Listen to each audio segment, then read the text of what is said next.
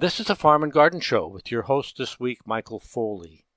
This program is pre-recorded because at the time you are listening, I'm busy managing the Willits Farmers Market, and that means I'm unable to take your calls. I spent the last part of last week at the annual EcoFarm Conference, arguably the biggest gathering of organic farmers, their supporters, suppliers, and buyers on the West Coast. If there was one thread that ran through the conference, at least for me, it was the repeated concern that it's just very hard to make it as a small to medium farmer, whether it's the prices we get for our product, our access to water, or the regulations that we face. Today I want to look at one piece of that dilemma, the difficulty farmers face treating their workers fairly. Large-scale farmers face this dilemma too, but they often slough it off to labor contractors. And the federal government has created conditions that tend to make exploitation of migrant labor the likeliest outcome. But for the small farmers of Mendocino and Lake counties, the dilemma is different, because by and large we don't employ migrant labor. Rather, our dilemma stems from the small scale and small income of our farms. How do we recruit and retain and compensate justly the workers we do bring to our farms? This week's program features an interview with Elizabeth Henderson, author of Sharing the Harvest, a very influential how-to book on creating and running CSAs, community-supported agriculture programs. As we'll see, Elizabeth thinks that CSAs are one way to address the dilemma facing small farmers. But Elizabeth has devoted most of the last 30 years to creating organizations and programs to further agricultural justice on all sorts of farms, meaning fair prices for farmers and fair wages and working conditions for farm workers. She was at the 43rd Annual EcoFarm Conference this last week, and that's where I caught up with her to learn more and to inquire more particularly into how fair labor practices might look for the very small, low-income farmers of Mendocino and Lake counties. Our discussion takes us back and forth from sustaining farmers to sustaining our workers, because really, the two cannot be separated. Let's get started. Well, where should I start? I started farming at a time when there was a severe crisis going on in farming in the United States. 1979, which was my first year on a farm, there were cavalcades of farmers on tractors demanding the restitution of parity payments with supply management. And they lost. A lot of people were losing farms because prices were not covering their costs of keeping the farms going, and that's continued to this day. We've lost something like 3 million farms. And in that particular period, in the late 70s and early 80s, the farm population was cut in half. Well, it actually, anyway, exactly what the date was, but that is what happened, and it was a deliberate set of policies put in motion, which was the result of the increasing corporate capture of control over the food system.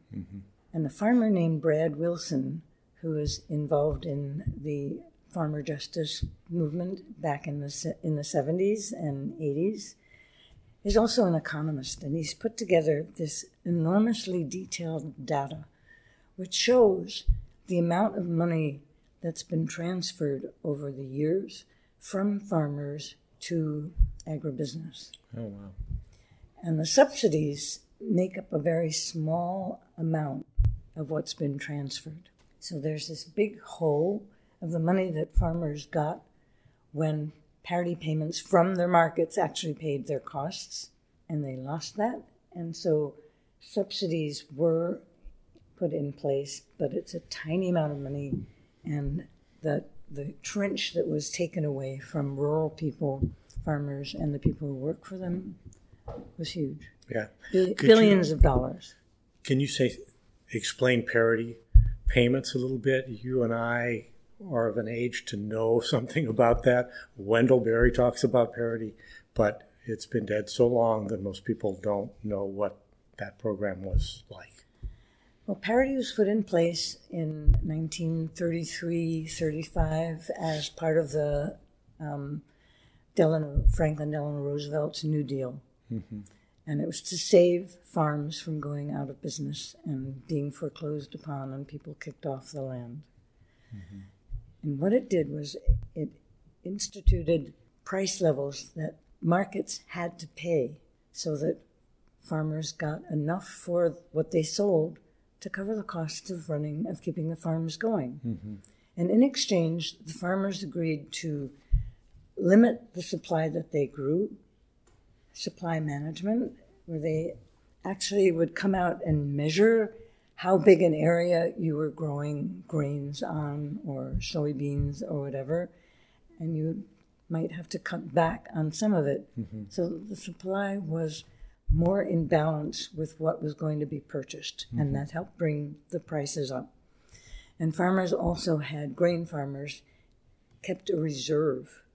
So in case either of disaster and that food was needed, or if the prices got too high because the supply was too low, the farmers could release grain into the market and bring the price down.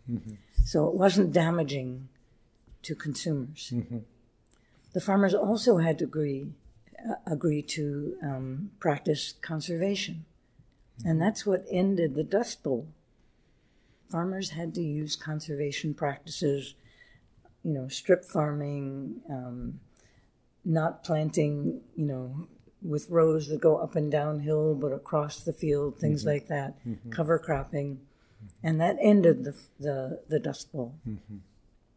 So this worked as a system quite well through the 40s, through World War. World War II, it worked very well, and into the early 50s. And that was the time when corporate control and concentration in the food system was getting stronger and stronger, and their power of changing the laws in Congress increased. If you've seen the work of Phil Howard or Mary Hendrickson on concentration, it's very few companies control vast amounts of all the different kinds of meats, beef, pork, chicken, farm inputs, fertilizer, seed. So farmers have very few choices of who to sell to, and they have to pay the price of whatever's charged in the marketplace because there aren't many choices of who to buy from. So parity was the opposite of that, where it wasn't the taxpayer chipping in subsidies to help keep some farms in business, but it was the buyers paying farmers what they were due. So we don't have that anymore, and that's why we have continued to lose farms. There's a new crisis right now going on with organic dairy farms going out of business because of this kind of concentration. So when I started farming, I was interested in CSA because it looked like a way that farmers could design like a club around their farm of people who understood that it was important to have local and organic farms staying in business, and that people would pay enough to keep those farms in business. So I didn't actually start a CSA until 1988-89. Robin Van En started the first one in the United States in 85-86. Oh, it was that late. Wow. She was a friend of mine, and I followed what she was doing. And she gave any number of presentations all over the country at farmer workshops. And she wrote a small, a guidebook on how to do a CSA called It's Not Just About Vegetables.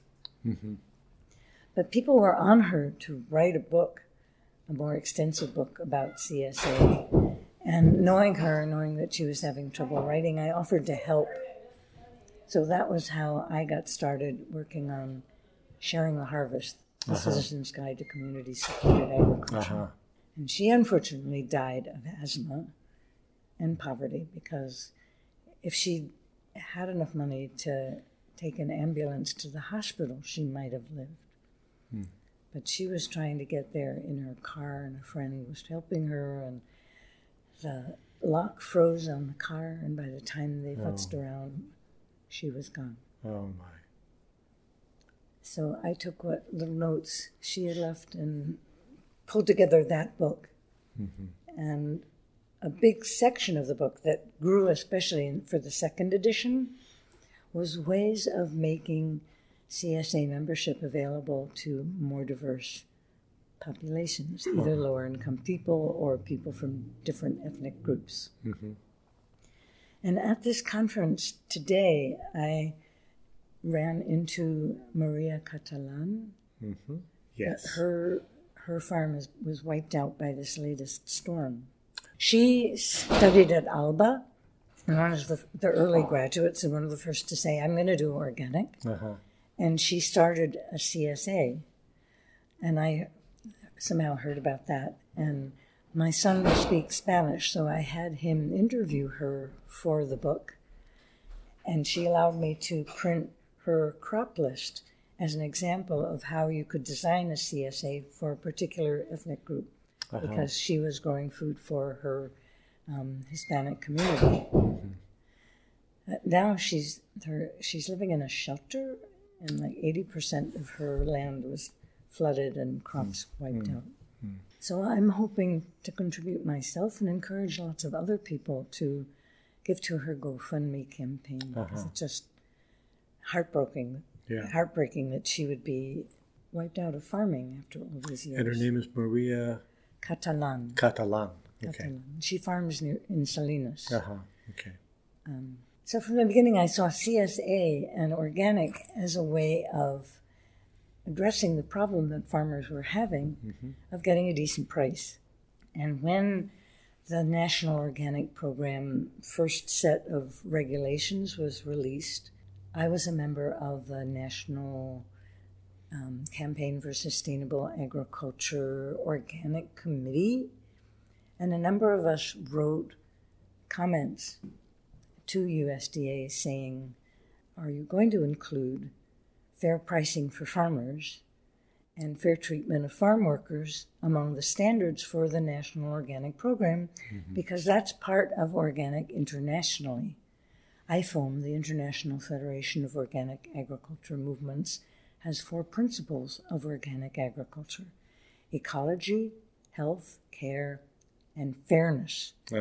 And fairness means that all creatures, human and animals and microorganisms, and people who work on farms and work throughout the food supply chain, have a dignified life and are paid living wages so that they can contribute joyously to a food system that's creating food that's in harmony with the earth. And the answer that we got back from USDA was, this is not on our purview. So that was why people from CATA, the Farm Worker Support Committee in New Jersey, Comité de Apoyo a los Trabajadores Agrícolas, and me representing NOFA, and people from RAFI, Rural Advancement Foundation International, and Marty Mesh from Florida Organic Growers started getting together to try and figure out how we could keep fairness in organic agriculture. And we created the Agricultural Justice Project and its Food Justice Certification Program. So this card that I've given you shows you where you can access the standards for food justice certification, and this really extensive toolkit for farmers, how to improve their pricing so that they can figure out how to get the best price they can anyway, and especially resources in how to be a fair employer.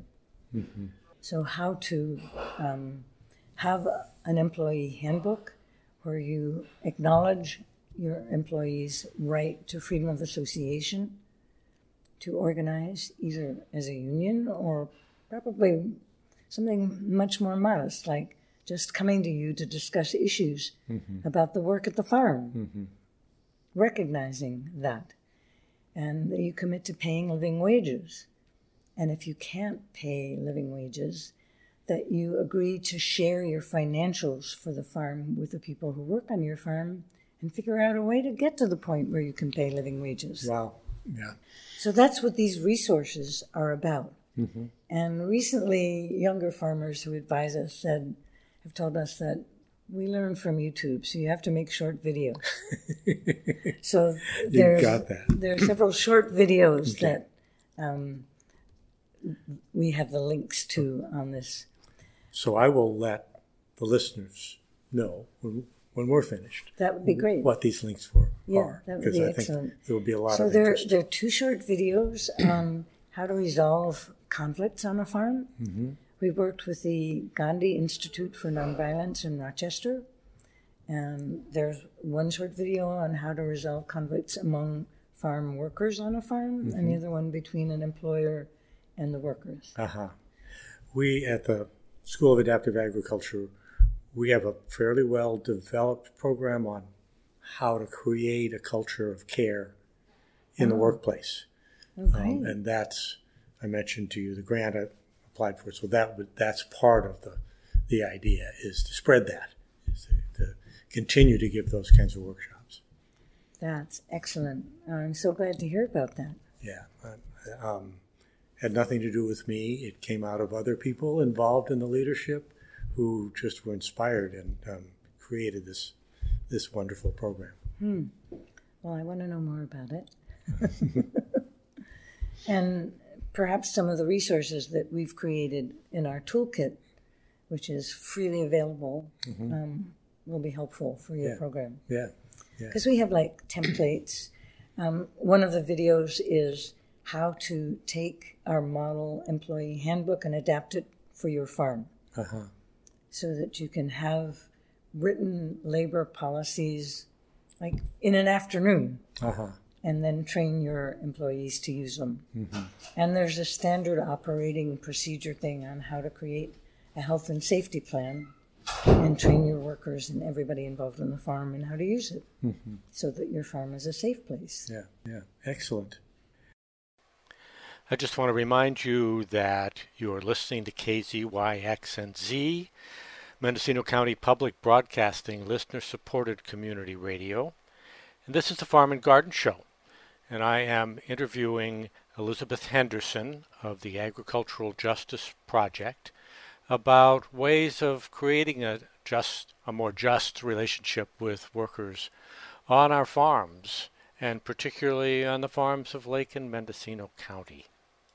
Can I back up a little bit and Sure. ask you about another project that I associate you with, and maybe I'm wrong, and that is an evaluation of the various fair trade standards that was out and available on the web for a while, and I have not been able to find it. Yeah, I was part of the Domestic Fair Trade Association, Uh-huh. because the Agricultural Justice Project was one of the groups that got that started in about 2008. Uh-huh. And there was support at that time from Organic Valley and Equal Exchange, just a number of organizations. Some of the small farm worker groups like Community to Community Development in Washington State. But fairly quickly, the commercial entities dropped out. Organic Valley stopped coming and paying any dues, and Equal Exchange and the wonderful nut butter people in New York State. But anyway, the farm worker groups really tried hard to keep it going, but they did not have the resources. And we didn't either, the Agricultural Justice Project. So one of the things, while that was going well, was we developed a very, very detailed evaluation of fair trade programs. Because we tried to set up a meeting of the different fair trade programs around the country to come to agreement on what needed to be fair for a program to count as fair trade. Because there's pretty much agreement internationally about what is organic and what needs to be in organic standards. But fair trade is all over the place. Yeah. For some, it just means that the farmers who grew the stuff got a slightly better price. And some of the programs, like the Agricultural Justice Project, go all the way, and you have to be paying fair wages. Yeah. And everybody in the whole food chain has to be paying fair wages. And the buyers have to be paying fair prices and taking into consideration the needs of the farmers who are supplying them and the workers who are working on their farms. But that gathering of the minds and agreement never happened because Fair Trade USA really blew it up. That is not part of what they do, and they didn't want to be constrained to take workers into consideration in developing their standards. So I won't go in now to all the things that have been wrong with Fair Trade USA, but they're fair in some ways and very unfair in others. Well, while that detailed evaluation was available, I really appreciated it. It was really useful. Yeah. And I'm sorry that the project couldn't be continued. Yeah, we didn't have the resources to keep updating it. Right. So let's go back to what fair labor practices might look like. And I think I've already told you I'm coming from what is a peculiar point of view in the current landscape of agriculture, but I think is going to be increasingly important as big industrial ag becomes harder to keep afloat. And that is very small farms. I did some research recently, and over 60% of farms in Mendocino and Lake counties gross under $25,000 a year. There are really that many. That many. Over half are female-owned, by the way. Another really important data point about small farms is something like 89% of the farms in the whole country survive because someone has an off-farm job. Exactly. Yes. Yeah. The proverbial spouse with a good job in town, sometimes a good government job in town is part of the proverb. Yeah, with health insurance. Yeah. So these are farms without a lot of resources, and they're often very productive because they use intensive growing practices, which means they need labor.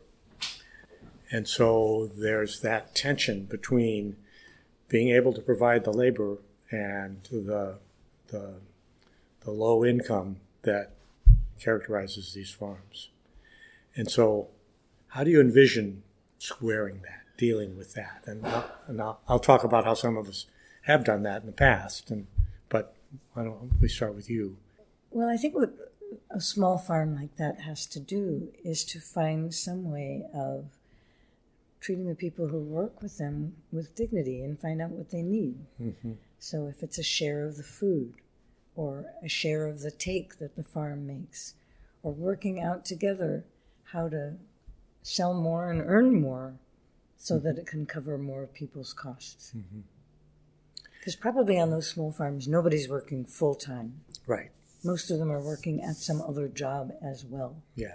So at least for the farm time that they're putting in, people should be paid a living wage equivalent, either in money or in produce or in learning or some combination. Or in some kind of room and board is another alternative. Sure. Yeah. A place to live that counts for a lot, especially the way things are now. Especially the way things are now. In our area, housing is so short. People are constantly coming to us looking for inexpensive housing. So, those are really reasonable standards. We find ourselves up against legal demands that ask us, first of all, to quantify that. So if room and board is part of that, the state of California has some fairly clear legal guidelines about how you value that. But that value has to be included in payroll tax, in calculating, what the taxable income of that person is. So that raises what you're paying out in payroll tax if you're doing it strictly according to the books. And then there is, well, let's start with that. Well, it depends how risk averse you are, you know. Mm-hmm. Yeah. For the 30 years of my CSA, we had the members, all the members, help with work on the farm and help with distribution, or else they were members of the core group. We did not consider that volunteer labor. The way we kind of made it at least appear legal was the farm and the CSA were separate legal entities. The CSA was a buying club. The buying club bought all the food from the farm for the CSA shares, and then the members came out and picked their own, picking for one another. Ah, I see. So that's how we justified it legally. Well, there were a few people who would do more work in order to get a discount on the share price. But we wanted it to be fair for everybody. So everybody did something. And we also had a sliding scale of payments. So some people would pay almost twice as much as other people for the same amount of food because they could afford it. Yeah. And it wasn't necessarily the richest people either. Right. It was the people who cared the most about the farming that we were doing and the food that we were producing. Yeah. And I'm really interested in some such model of community support for farmers and food production in, at the community level. I don't know that there's really any other way to do it. And the CSA is the instrument that most people have chosen to do that. So, but coming back to the farm labor thing, another way in which a lot of us have dealt with it is through woofers and interns and apprentices. We've used different words and sometimes different realities. Woofers were recruited. It's a shorter term usually. Yes, but they were recruited generally through the Woof USA. Oh, right. Yeah. And they tended to be shorter term, though we've always insisted on a longer term. But there's, a lot of bad feeling about woofers in the sense that people have regarded that whole program as exploitative. Sometimes the young people who come through feel exploited, or they come through carrying tales of really being exploited on other farms. And so on Green Uprising Farm, we've moved toward an internship model where we offer a small stipend, we offer lodging and meals, or at least nowadays it's all the vegetables you can glean from the farm and dairy and educational opportunities. So we try to do a little bit of providing those, and the rest of it we provide through the School of Adaptive Agriculture. My understanding is that it probably should go further, that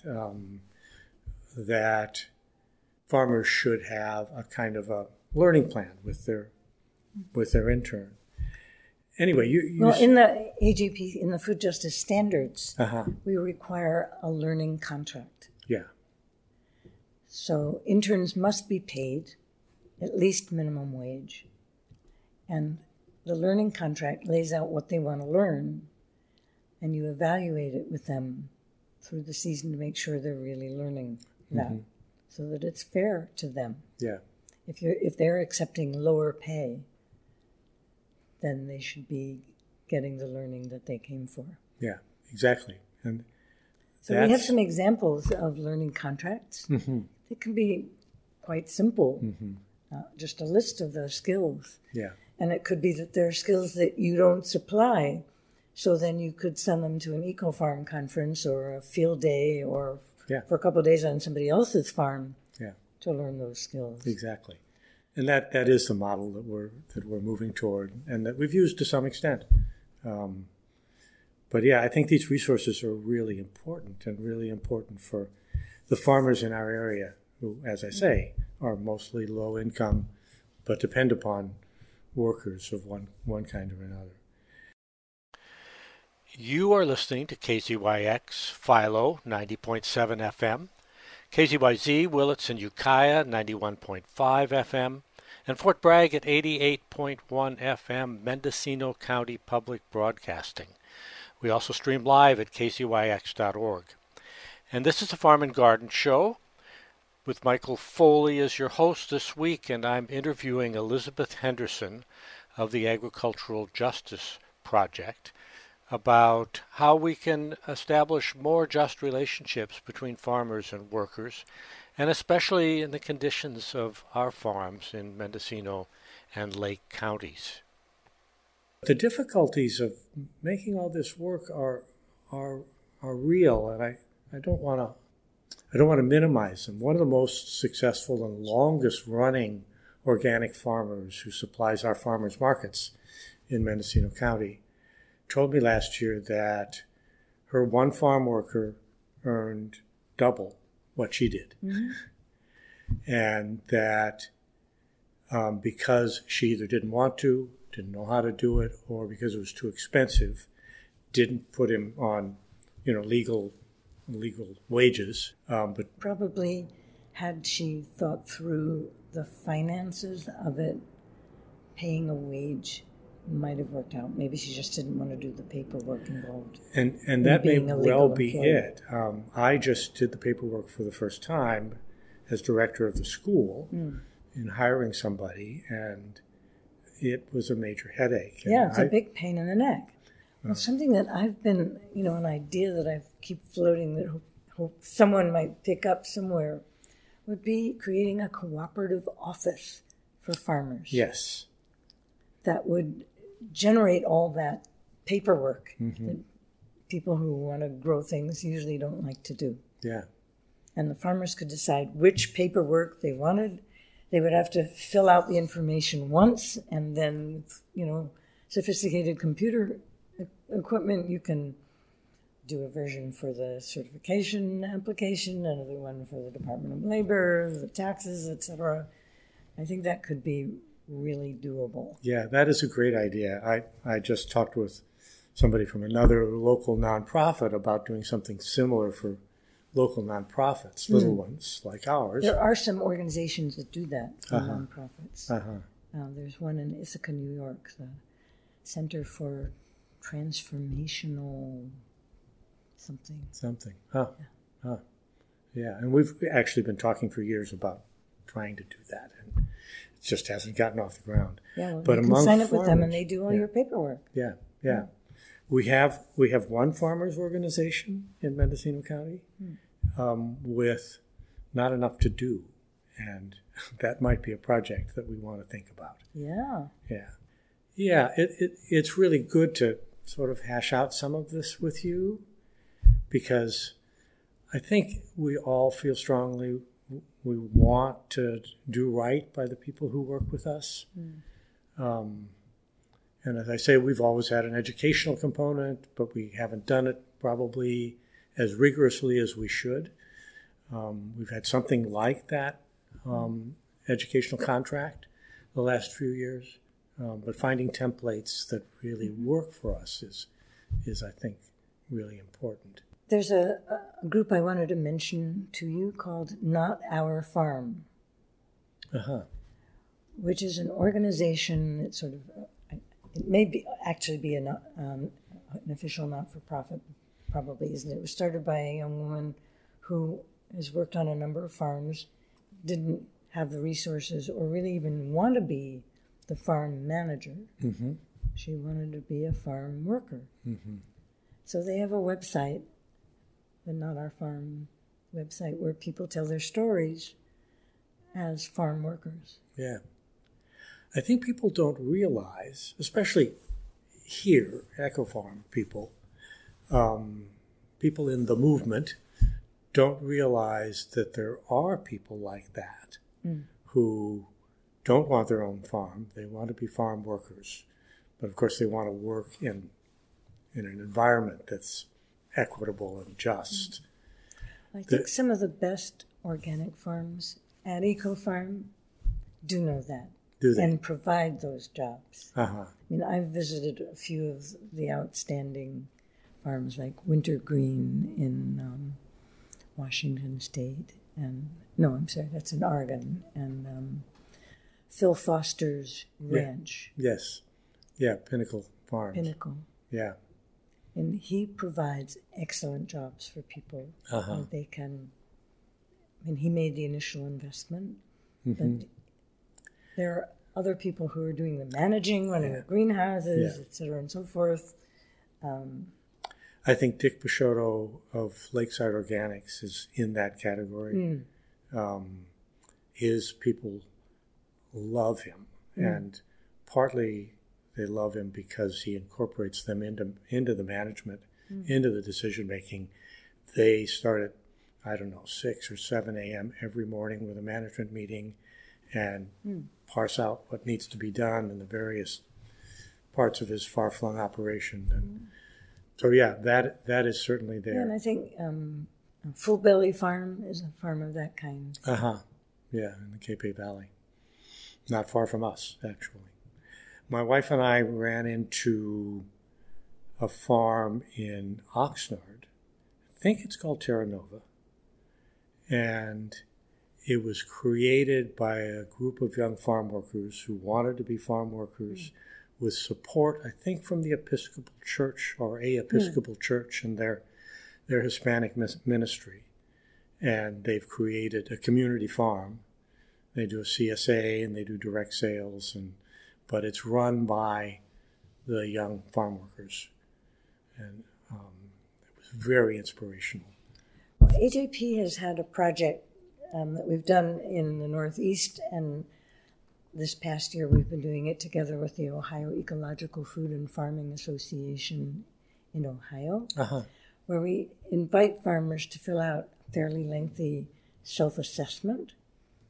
And based on that self-assessment, we provide resources to help them either improve pricing, get an employee handbook, have fair policies, health and safety. And a number of the farms that filled out that self-assessment, there's such an interesting range of different projects.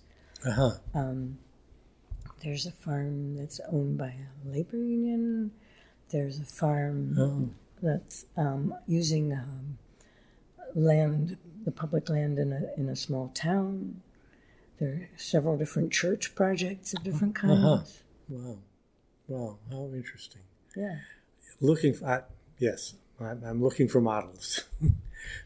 And the farm worker, the berry pickers who are members of Familias Unidas por la Justicia, which is a farm worker union in Washington State, they have created a cooperative farm. Yeah. So there are farms like that. Yeah.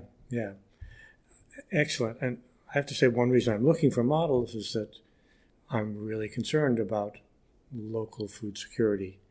And a few entrepreneurial, mostly young market gardeners are not going to provide it.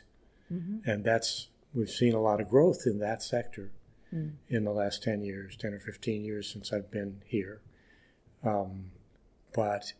And we actually have someone farming grain, bringing that back to our area, but still it's not enough. And so something bigger, something that's financed by a group like a church, just is very attractive. Just seems like something we want to do.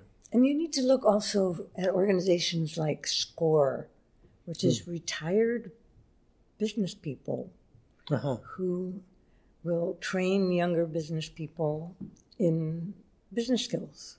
There are organizations like that around the country that could be enlisted in support of farms. Yeah. I was looking to Slow Money. There's no local chapter, and I didn't manage to connect, but that seems like another. Yeah, there's not enough slow money to go around. That's right. Exactly. Yeah. just to go back for a moment to some of the difficulties that we face in doing it right, it's insurance.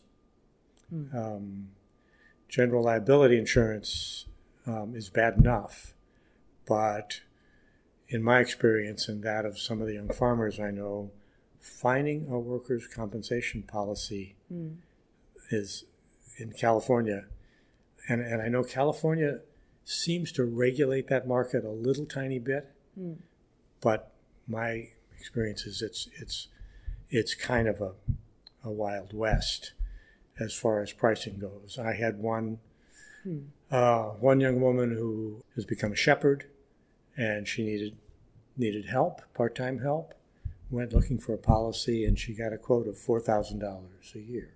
That's crazy. It's crazy. And eventually she worked it out, and I'm not quite sure, so that it was more affordable. Well, I would think an organization like CAF would have the answer to that. That it would be worth talking to CAF about going after that one. Yeah. Thank you so much for taking the time to talk to me and to us. Well, it's a pleasure to meet you and to know about your work. Yeah. And these are problems that, as a community, we really have to solve. Mm-hmm. Yeah, they are, because they're crucial to moving forward and just providing our communities with food in a way that serves the farmer as well as the community. For those who want to check out the resources that the Agricultural Justice Project has created for farmers, here are those links. Their farm toolkit is at bit.ly/AJP-toolkit.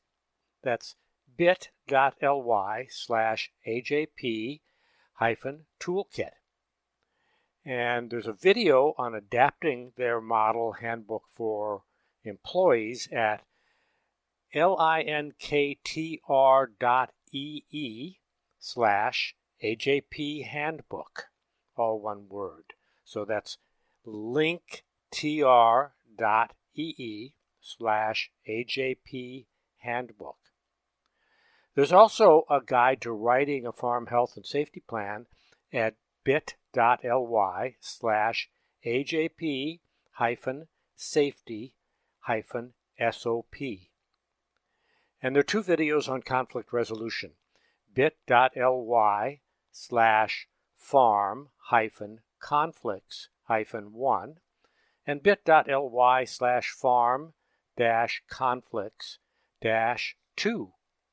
If you want to learn more about the Agricultural Justice Project and to contribute to its efforts, all of its efforts depend upon funding, go to bit.ly/AJP-support-4-farmers. That's bit.ly/AJP-support-4-farmers. So what are the options and possibilities for providing both farmers and farm workers with the support they need? Elizabeth pointed to the CSA model as one way to meet at least some of our farm labor needs, where the model is more than just a subscription, but involves members in the work of the farm. Harvest, packing, and distribution can be carried out by members. Members might even participate in other aspects of the farming operation, though farm labor law could call these workers who ought to be paid and accounted for in employment taxes. Another model is a nonprofit farm of some sort, where a community, a church, a labor union, or other entity pays farmers and farm workers alike a living wage for providing food to the community. Live Power Farm is one example where the CSA model has been turned into a genuinely community-owned farming model. And there are a few CSAs in our region that have adopted a similar model, even offering members unlimited UPIC in exchange for the financial support needed to get all the work of the farm done.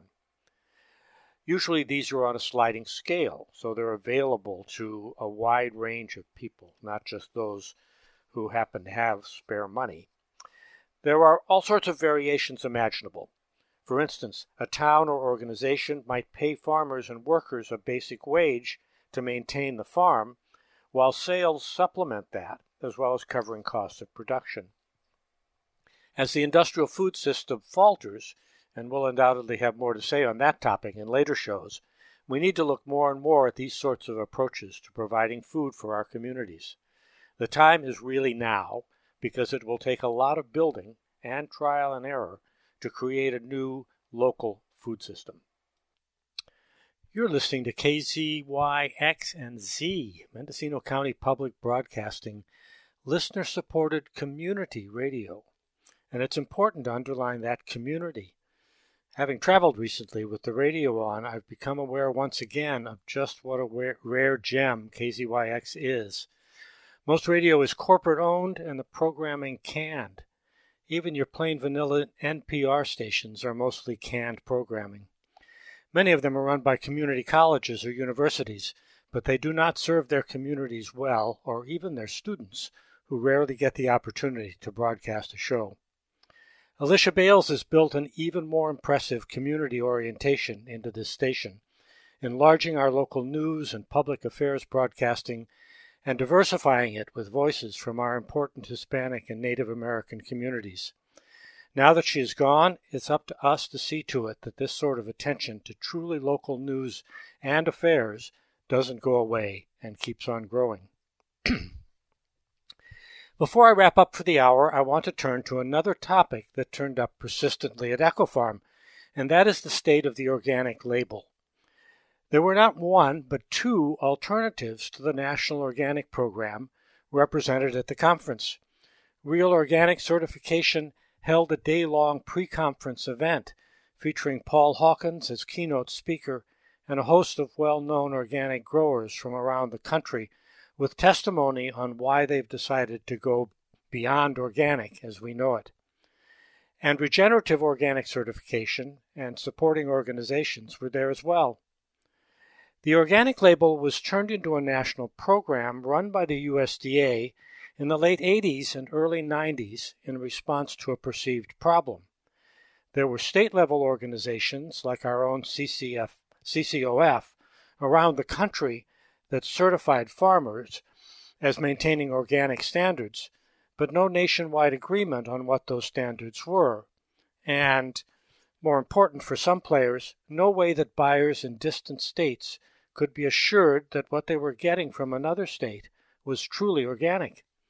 In other words, as in many other industries, those who wanted to be players in a national market sought a single set of regulations they could follow. The result was the National Organic Program, NOP for short, which adopts standards that are hammered out by the National Organic Standards Board. That board is made up of representatives of farmers and their organizations, corporate food retailers and processors, and, belatedly, consumers. Congress has the last say, and the USDA adjudicates when Congress hasn't been involved. The USDA now owns the word organic, just as California State owns the word corporation within the state. You can't describe your product as organic unless you are duly certified. The fine for doing so is up to $10,000.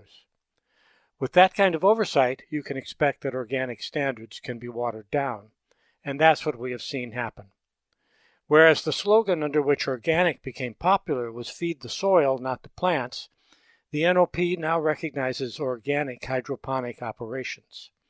Whereas livestock freely grazing was always the ideal of organic farmers, the NOP allows minimal access to the outdoors, with certified organic chicken and egg operations looking for all the world like an industrial warehouse.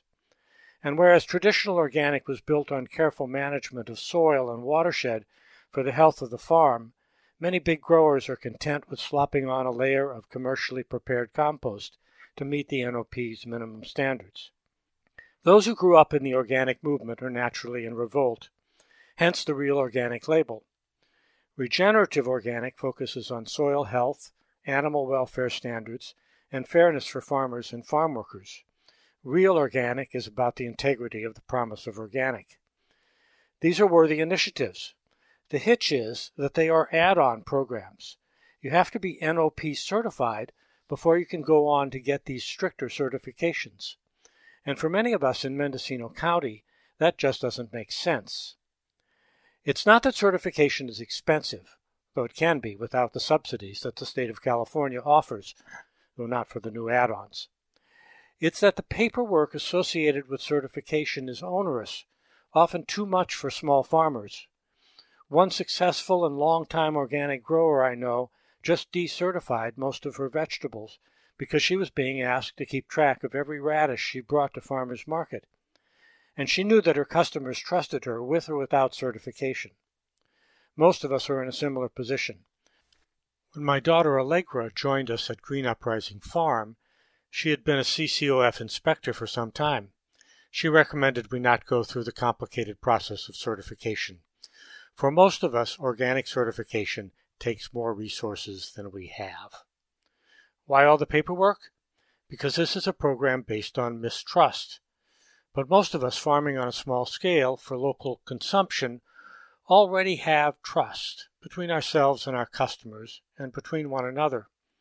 Long-distance trade fosters distrust, hence certification. Still, we want some sort of assurance, and we want to keep ourselves honest. The alternative developed here in Mendocino County is Mendocino Renegade Certified, a program and label created by some of the pioneers of organic here in the county, who were upset even at the initial compromises of the NOP, and who wanted to retain the peer certification that they had helped create for organic in the state. Mendocino Renegade, like Real Organic and Regenerative Organic, proposes to go, quote-unquote, beyond organic as we know it. For Renegade certification, your farm is either organic or it is not. No dual operations, conventional and organic side by side, as NOP allows. And Renegade also bans some fertilizer sources and soil additives that NOP permits. But the biggest difference is that Renegade is a peer review system. Though some reporting is done, standards and compliance with standards are reviewed by fellow farmers. Annual inspections are conducted by fellow farmers, and the inspection is an opportunity to seek advice, something CCOF inspectors are not supposed to give, as much as it is to see what practices are in place. Renegade is about building trust, not complying on paper with standards set in D.C. The Ukiah Co-op accepts Renegade certification alongside organic certification, and several farmers display their Renegade logo at farmers markets. The label represents a homegrown alternative to the NOP and NOP-based certifications for small farms that serve their local communities and don't seek distant markets. A number of people right now are working to strengthen the organization and spread the word. Ultimately, though, organic has to be about trust. No inspector can know all the practices at a farm, especially a large one. No customer knows all the questions to ask a farmer.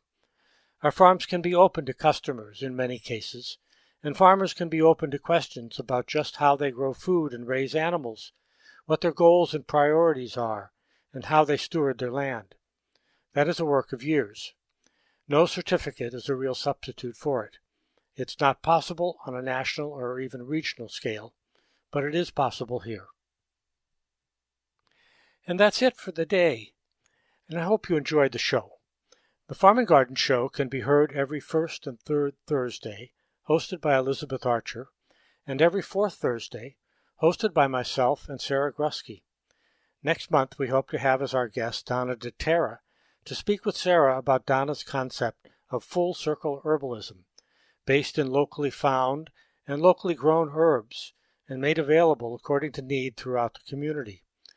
They'll also discuss the Mobile Apothecary Project both have been working on together with the Mendocino County Herb Guild for some time.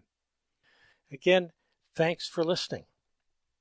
This has been a production of Mendocino County Public Broadcasting, KZYX Philo 90.7 FM, KZYZ Willits and Ukiah 91.5 FM, and Fort Bragg at 88.1 FM. You can find more content like this on our website at kzyx.org, and consider donating by clicking the red donate button in the upper right corner. Thank you for listening.